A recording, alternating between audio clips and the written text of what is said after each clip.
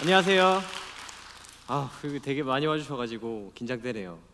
근데 오늘 제가 이 자리에 서 있는 게 이유가 조금 재밌어요. 오늘이 나노 특집이죠. 근데 제가 공학자가 아닙니다. 이 그림 보이실 거예요. 아인슈타인, 그래도 공학 특집이니까 아인슈타인을 들고 왔는데 벌써 눈치를 채신 분도 있을 것 같아요. 이게 밑에 샤프랑 비교를 해보면 그림이 되게 크기가 작다는 거를 아실 수가 있을 건데, 저는 동전 크기로 그림을 그리는 나노 드로잉 작가 하시면 됩니다. 반갑습니다. 이 그림 보시고 어떤 생각 드세요?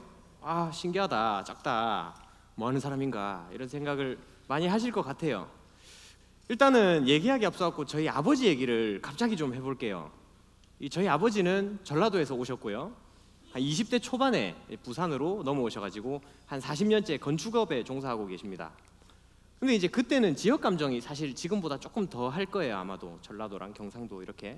심지어 저희 아버지는 저처럼 되게 작고 왜소하시거든요. 근데 신기했던 게 이게 그 작은 분이 그 키 크고 덩치 큰 막 2m에 200kg 이런 분들을 30명씩 막 끌고 다니세요. 저게 너무 신기하더라고요. 이유를 생각해 보니까는 저희 아버지가 이제 되게 손재주가 엄청 좋으시거든요. 그래가지고 그것 때문에 좀 기술을 인정받으신 게 아닌가. 사실 건축에는 손재주가 좀 많이 필요하더라고요.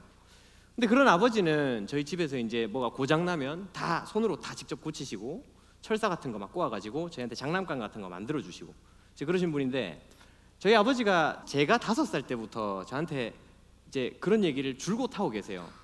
하고 싶은 거 있으면 해라. 남한테 피해만 안 주면 되는 거 아니냐.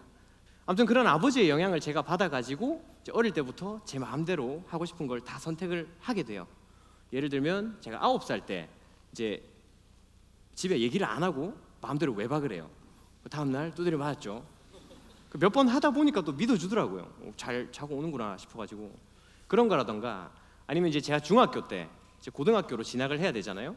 근데 저는 마음대로 공고를 선택해서, 실업계죠, 그 마음대로 선택하고 합격하고 통보를 했어요. 갔다고. 근데 다행히도 거기서 이제 내신 관리를 열심히 했고 되게 운 좋게 공립 공대로 진학을 하게 됐거든요. 근데 그 공대에 진학을 했는데 막상 다녀보니까 너무 재미가 없는 거예요. 그래가지고 안 할란다 이러면서 휴학하고, 그러고 통보했죠. 죄송합니다, 안 될 것 같다고. 그러고 나서 제 친형이 있는데 그 형이 이제 군대를 간 거예요. 제 방이 하나가 비잖아요. 이제 그 방에다가 저보다 나이 많은 그 꼬물 오토바이 한 30년 된 거, 그런 거 하나 사서 형 방에 놔두고 그걸 한 2주 동안 막 뜯어요.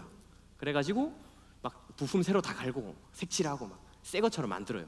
그래가지고 그걸로 이제 9박 10일 동안 전국 일주를 갑니다.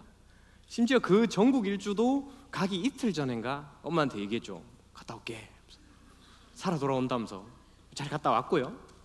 그렇게 이제 하고 싶은 거를 마음대로 막 하고 살다가 한 20대 중반쯤 되니까 좀 철이 들었는가 다시 학교를 다녀야겠다 해서 공대를 갔어요. 그때 한 교양 수업에서 한 여자를 만납니다.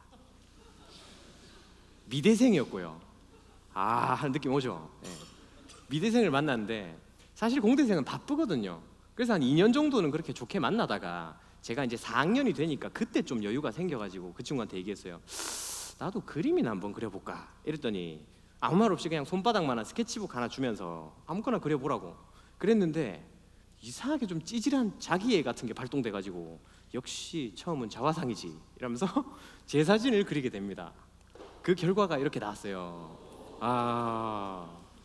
이게 저희 아버지의 손재주를 좀 물려받아가지고 잘 나왔는데, 그때 여자친구가 엄청 칭찬을 해주더라고요. 잘한다면서.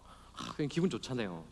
물론 그 여자친구랑은 얼마 안 있다가 헤어졌습니다만은 잘 지낸다고 합니다. 뭐 다행히도. 아무튼 그래서 기분이 되게 좋아가지고 막 자랑하고 싶더라고요. 그래서 SNS에다가 이제 막 그림을 올리기 시작했어요. 근데 그 페이지에다가 그림 공대생이라고 해놓으니까 사람들이 되게 신기해하면서 공대생 이런 것도 아냐고, 그러면서 많이 봐주시고 하더라고요. 그래서 이제 그림 맨날 올리고 저도 이제 그림 그리는 사람들 찾아보고 하다가 한 외국인 수채화 작가를 만나요. 그 사람이 100원짜리 정도 크기의 수채화를 하는데 너무 잘하는 거예요. 진짜로 너무 잘하길래 부럽더라고요. 심지어 인기도 많아, 막 유명하고 막. 그러니까는 아버지가 하고 싶은 거 해랬으니까 나도 안 되겠다, 해봐야겠다 싶어가지고 한 4시간을 그렇게 붙들고 있었거든요. 그러니까 처음 나왔던 게 이렇게 나오더라고요. 반응이 그렇네요.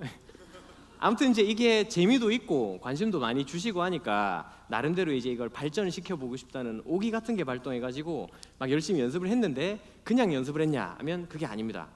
제가 공대를 나왔잖아요. 근데 공대에서는 되게 작은 단위의 미시적인 걸 쪼개서 계산을 하고요.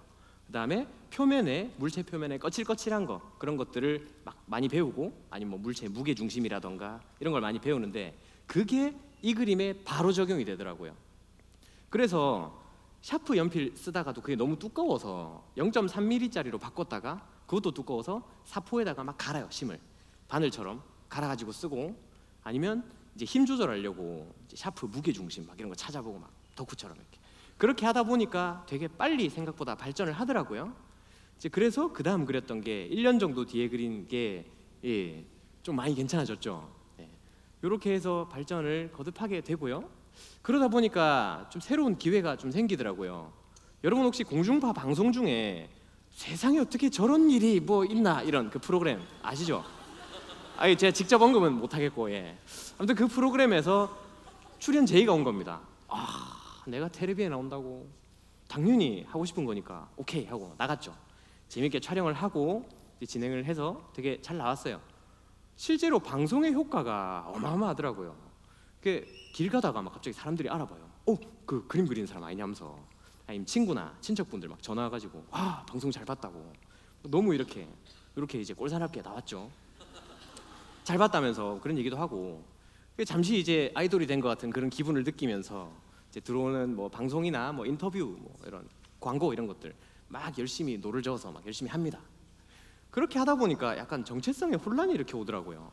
내가 이게 그때 당시에 어땠냐면 대학원을 갔었어요. 공대 공부가 조금 모질한다 부족하다는 느낌이 들어서 갔는데 하라는 공부는 안 하고 맨날 쪼그려 앉아갖고 그림만 그리고 있으니까 주변에서도 이제 그림 그리는 사람으로 저를 알고 있더라고요. 그래서 혼란이 왔는데 그때 생각이 잠깐 든 게 내가 이거를 그림 그리는 사람으로 쭉 살아보면은 재밌겠다라는 생각이 들었고 그와 동시에 저희 아버지의 그림자가 살짝 이렇게 오면서 하고 싶은 거 해라 느낌이 오더라고요. 대학원을 그만뒀습니다. 아버지 죄송합니다 안 되겠습니다. 그걸 그만두고 주변에서 엄청 말리더라고요. 그 빡센 공대 공부 4년 동안 이렇게 열심히 해놓고 그걸 그만두냐고. 그대로 그냥 취업하면 잘 먹고 편하게 살 수 있지 않냐. 근데 저는 어릴 때부터 제 하고 싶은 걸 마음대로 막 했잖아요. 그렇게 살다 보니까 사실 살면서 후회도 잘 안 하게 돼요. 이게 무슨 느낌이냐면 과거에 그때 어떤 후회를 한다는 게 과거에 내가 안 그랬으면 하는 느낌이잖아요. 근데 과거로 돌아간다고 해도 과거의 현대는 똑같은 선택을 할 것 같은 그런 기분 때문에 후회도 별로 안 되고 사실 공대에서 공부도 되게 재밌게 했었어요. 그래서 괜찮았고 그래서 이제 그렇게 나와가지고 그림 관련된 일들을 이것저것 막 하게 됩니다. 이제 제 SNS를 보시는 많은 분들이 뭐 그림 주문하고 싶다 해가지고 초상화 주문도 받게 되고요. 그런 거나 아니면 작은 그림을 취미로 배우고 싶다는 분들이 몇 분 계셔가지고 그분들 모아서 클래스도 좀 열어보게 되고 이제 그렇게 재밌게 살다가 그런 중에 그 클래스에서 어떤 그 그림을 되게 그리고 싶은데 집에서 반대를 하는 고등학생이 한 명 있었어요. 근데 그 친구가 제한테 이제 배웠던 그림을 들고 부모님을 설득한 겁니다. 그래갖고 전공을 미술로 바꿨어요. 대학 진학을 미술로 하겠다고. 그 친구가 이제 수업 마지막 날 저한테 이제 이 그림을 주면서 잘 그렸죠? 주면서 선생님 감사합니다 이러면서 쌤 때문에 진로를 바꿀 수 있었다 이렇게 얘기를. 참 고마운 친구예요. 되게. 성준아 보고 있나? 그래 열심히 해라. 아무튼 이런 일도 있고 다른 기회로는 전시도 있었어요. 그 외에 전시 중에 대학로 문화축제라고 길거리 전시가 있거든요. 그 전시에서 주최하시는 분이 저한테 연락이 오셔가지고 작가님 길거리 전시가 있는데 전시 참여 좀 해주실 수 있냐고.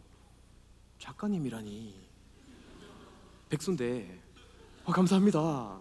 바로 참여를 했죠. 근데 저한테 전시라는 거는 사실 그 예전에 헤어진 그 여자친구랑 보러 다녔던 게 다거든요.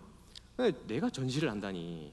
근데 그때 여자친구가 했던 말이 뭐였냐면 오빠 전시를 하면 이게 내 그림이 아니라 이거는 내 새끼라고 그렇게 얘기를 했었는데 진짜 신기한 게 이 길에 돌아다니는 사람들이 내 새끼를 이러고 쳐다보고 있어요. 이렇게 신기하잖아요.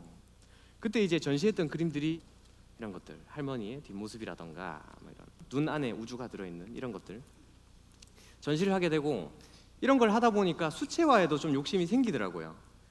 그래서 이제 이런 것들이 모이다 보니까 서울, 뭐 전주, 부산 이렇게 지역적으로 전시도 이렇게 하게 되고요. 그 전시의 풍경이 이래요. 아무래도 여백의 미를 좀 살리다 보니까 이런 꼴로 잘 보이죠. 그 길거리에서 사람들이 괜히 이러고 있는 게 아니에요. 전시를 하게 되고 하다 보니까 갑자기 홍콩에서도 저한테 연락이 오더라고요. 전시를 좀 해주면 안 되겠냐고. 그래서 안 되는 영어로 떠듬떠듬 해가지고 이렇게 잘 했어요, 전시를. 물론 비행기가 비싸니까 저는 못 가고 그림만 날아갔다가 날아오고 전시를 하게 되고, 그러다 보니까 전시를 하다 보면 느끼는 게 뭐냐면 되게 이제 부산에 있으면 조금 답답함을 많이 느끼거든요. 그런 행사들이 거의 서울 쪽에 많으니까. 그래서 이제 작년에 1년 전쯤에 푼돈 조금 모아가지고 혼자 서울로 이사를 와요. 근데 오자마자 바로 의식주에 문제가 생기더라고요. 백수니까. 아, 큰일 났다, 내가 어떻게 해야 되나 하는 찰나에 어떤 타투이스트를 한 명 만나게 됐어요. 그러고 그 친구랑 뜻이 맞아가지고 타투를 배우게 됐거든요.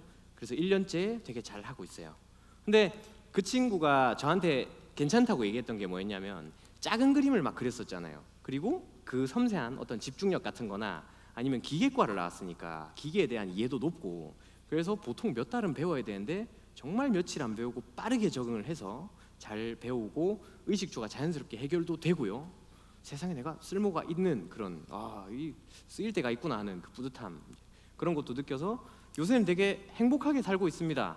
사실 저는 저희 아버지 말씀대로 이렇게 하고 싶은 거 막 하면서 이렇게 남한테 피해 안 주고 살려고 아둥바둥 했는데, 정작 제일 가까운 저희 어머니는 이제 신경을 못 쓰고 막 이렇게 상처를 제일 많이 주고 이랬었잖아요. 그게 너무 안타깝더라고요. 20몇 년 동안 아들 막 주물러갖고 키워놨는데 말은 안 듣고 맨날 지 하고 싶은 거 한다고 날라댕기고 이러니까 얼마나 마음이 찢어지실까. 근데 강연 준비를 하면서 생각을 해보니까 제가 어머니한테 해드린 게 아무것도 없더라고요. 그래서 강연 준비를 하다 말고 어머니한테 얼마 안 되지만 소정의 용돈을 좀 보내드렸습니다. 세상에 그렇게 좋아하는 모습을 제가 좀 자주 드려야겠다는 생각도 들고, 사실 뭐 돈이 중요하겠어요, 그죠? 아들 그 뭐 서울 가고 한다고 갔는데 잘 먹고 살고 있구나, 뭐 이런 기분일 겁니다. 혹시 찔리시는 분 있으면 조용히 엄마한테 용돈 이렇게 살짝 드리면 10번의 안부 전화보다 한 번에 이제 용돈이 더 기막힌 효과를 내는 거 아닌가. 아무튼 이렇게 되게 재밌게 행복하게 살고 있습니다. 제가 이렇게 기억을 되돌아보면은 저희 아버지의 사실 그 짧은 한마디, 하고 싶은 거 해라, 피해주지 마라, 이런 것들이나 아니면 어머니의 그 조용하고 묵직한 그런 믿음, 그런 거랑 아버지한테 물려받은 어떤 재능으로 뭐 열심히 했던 작은 노력 같은 것들, 그런 것들이 모여가지고 지금의 제 삶을 만들어간 게 아닌가 하는 생각이 들고요. 제 그림으로 빗대서 얘기를 해보면 한 개개인의 그 작은 한 획들이 모여서 제 삶이라는 그림을 조금씩 만들어가는 게 아닌가 하는 생각이 들어서, 그게 되게 작고 사실 지우는 데는 3초도 안 걸리는 그런 그림이지만은 저한테는 되게 감동적으로 크게 다가오는 것 같아요. 제가 그렇게 대단한 사람이 아니기 때문에 뭐 어떤 되게 멋있는 메시지를 전달하기는 좀 어렵겠고요. 대신에 저희 아버지가 5살 때부터 꾸준하게 하셨던 그 한마디를 저희 아버지의 말투로 한번 대신 전달해드리고 이야기를 마무리하면 좋을 것 같습니다. 저희 아버지는 저한테 항상 그렇게 말씀을 하셨어요. 하고 싶은 거요, 뭐 너한테 피해만 안 주면 되지, 안 그래요? 감사합니다.